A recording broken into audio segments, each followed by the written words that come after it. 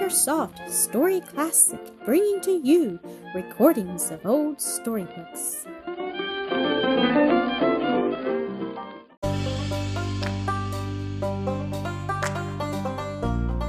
Mildred, Keith, Episode 3. "Now," said Mildred, taking up her sewing again, "I must work fast to make up for lost time, for I've set my heart on finishing this dress of Ada's today."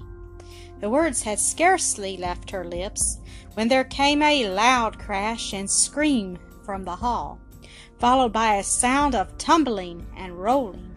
Up sprang mother, aunt, and sister, scattering scissors, thimbles, and work, and rushed toward the scene of commotion.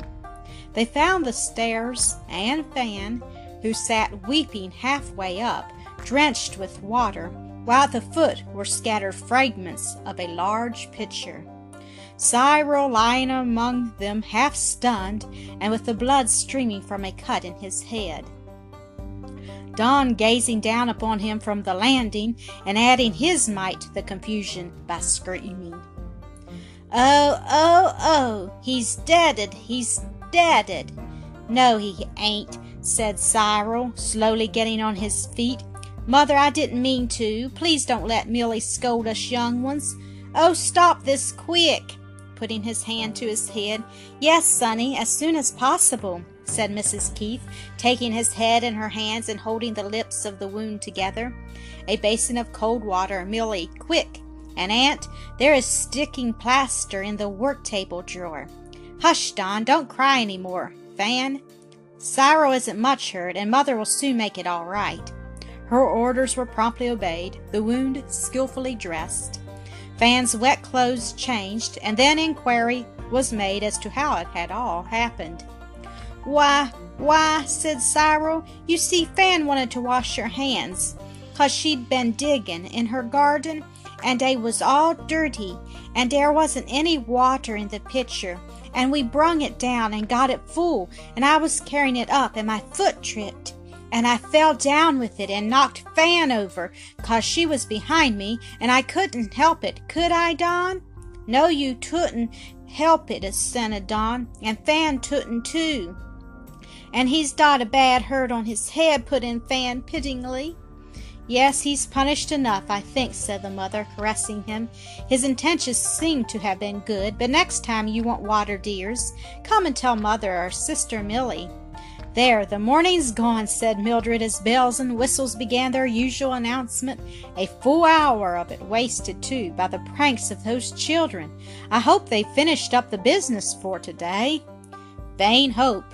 Inactivity was impossible to those restless young ones. Their surplus energy must be worked off in some way. They had not been heard from for 2 hours, and Mrs. Keith had just remarked that she feared it must be some mischief that was keeping them so quiet, when shrieks and wails from 3 infantile voices coming from the second story appealed strongly to the compassion of their relatives in the sitting room.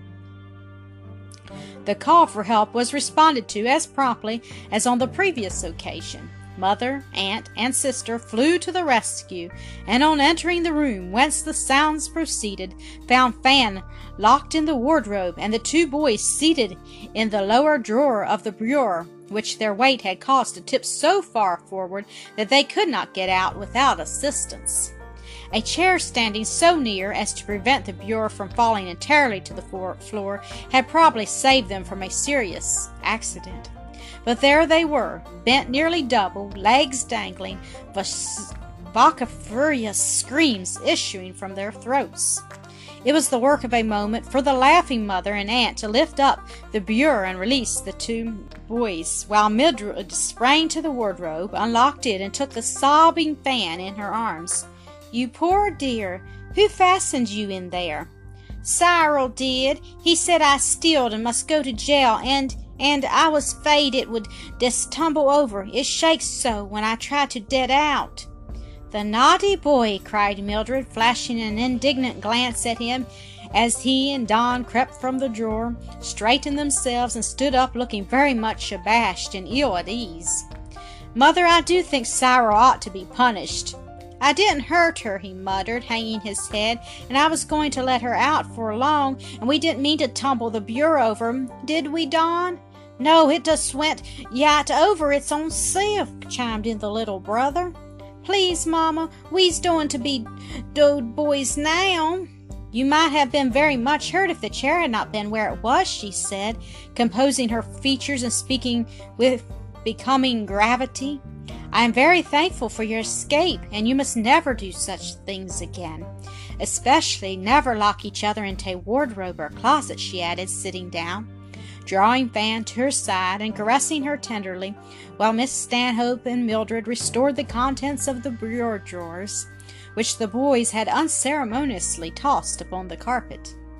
"Why, Mother?" queried the self-constituted jailer.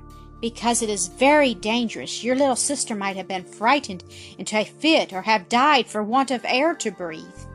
Cyril's eyes dilated, then filled with tears as he seemed to see the little sister he loved so dearly lying before him white and cold and dead.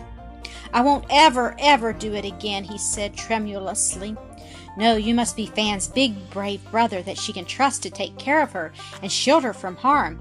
I don't believe my Cyril would be such a mean coward as to hurt a little girl or anything smaller or weaker than himself, except for that naughty didn't you think?" "But I didn't hurt her, Mother." "Yes, my son, you hurt her feelings very much." He considered a moment. "Yes, I suppose that's so," he said slowly. "Fan, I'll tell you, I'm real sorry, and you may be jailer now and lock me up in that wardrobe." No, there must be no more such doings," quickly interposed Mamma. "Guess I wouldn't do such things," said Fan, wiping away her tears with her chubby little hand. "What a room," said Mildred, shutting the last bureau drawer and turning to look about her. "Every chair out of place and turned on its side. The bed all tumbled and bits of paper scattered over the carpet. Pick them up, children, and try to keep out of mischief for the rest of the day. I must go back to my sewing," Mrs. Keith said, following her aunt, who had already left the room. Mildred stayed behind to assist in setting it to rights. "You naughty children! Really, I could almost enjoy spanking you all around," she exclaimed directly as she came upon the fragments of a delicate china vase belonging to herself and a valued letter from a friend torn into bits. "Milly," said Cyril solemnly, "suppose we should get deaded some day. Wouldn't you be sorry?" "Suppose I should get deaded," she retorted. "Wouldn't you be sorry for spoiling my pretty things?" She was ashamed of her outburst, nevertheless, and the child's words haunted her all the afternoon. It was evening. 2 candles burned on the sitting-room table, and beside it sat Mildred and her mother, still busily plying their needles. The rest of the family were in bed, and Miss Stanhope and the seamstress had gone to their own homes hours ago. "My child, put up your work for tonight," said Mrs. Keith. "You are looking weary and depressed, and no wonder, for you have had a hard day." "A busy day, Mother, but not so hard as yours, because I have had a walk in the fresh air, while you have been stitching from early morning till now. And if you don't forbid it, I shall sit up and work as long as you do. I consider it one of the eldest daughter's privileges to share her mother's burdens." "My dear girl, you are a comfort to me. I thank God for you every day," the mother said, looking at her with dewy eyes and a beautiful smile. "But because you are young and growing, you need more rest and sleep than I do. So go, daughter, and never mind leaving me." "Mayn't I stay a little longer?" pleaded the girl. "I want one of our nice confidential talks. Oh, Mother, I am so disgusted with myself. I was very angry with Cyril and Don today when I found they'd broken that vase I valued so, because you gave it to me as a birthday present, and it was so pretty, too, and torn up that sweet letter dear Miss Gray wrote me just before she died. Indeed, I didn't know they had done such damage, and I am very sorry for your loss, dear." "Yes, Mother, I knew you would be. My loss of temper, though, was worse than all. I do wish I knew how you contrive always to be so patient." "I'm afraid it's very often all on the outside," the mother answered with a slight smile. "But I find it a great help in bearing patiently with the little everyday worries to think of them as sent or permitted by my best friend.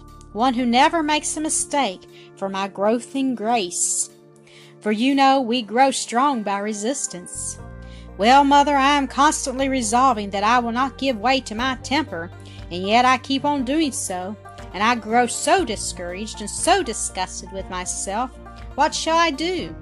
My child, watch and pray. Our sufficiency is of God. He is our strength. And do not look at yourself.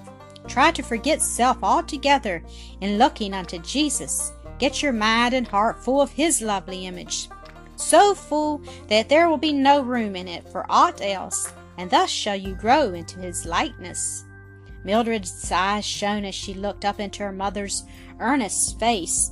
I'm sure that must be the way, she said low and feelingly, and I will try it, for I do long to be like Him.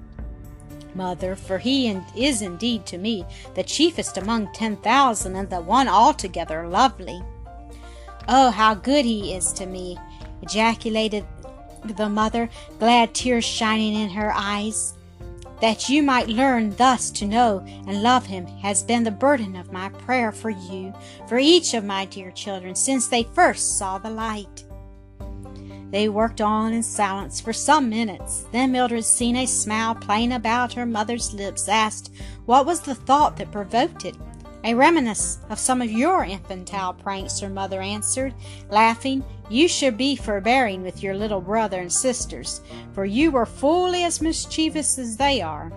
Before you could walk, I caught you one day seated in the middle of the table set for tea, your hand in the sugar bowl, your mouth full, and your face well besmeared.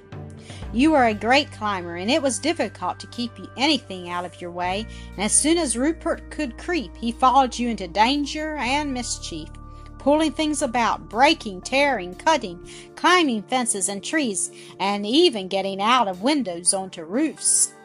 Besides, you had a perfect mania for tasting everything that could possibly be eaten or drunk. Soap, candles, camphor, lye, medicines, whatever you could lay your hands on, till I was in constant fear for your lives. You poor dear mother, what a time you must have had with us, exclaimed the girl. We can never hope to repay you for your patient love and care. My child, I have always felt that my darlings paid for their trouble as they went along. Their love has always been so sweet to me, Mrs. Keith answered cheerily, and I cannot tell you how much I enjoy the sweet society and confidence of my eldest daughter. The knowledge that she has no secrets from me. I have not, indeed, Mildred said heartily, as why should I, knowing as I do that my mother is my best and wisest earthly friend. Then, recalling the events of the morning, she gave a laughing account of her interview with Spencer Hall. If I could contemplate the possibility of leaving you behind, it would certainly not be in his care, her mother said, joining in her merriment, and I am glad you have sense enough not to fancy him. Truly, I do not in the least, though many of the girls consider him a great catch because of his father's wealth, said Mildred. But really, I don't believe he meant anything, and I felt like showing him that I understood that very well and resented his trifling, and wouldn't have been much better pleased if he had been in earnest. Thank you for listening to another episode of AcreSoft Story Classic.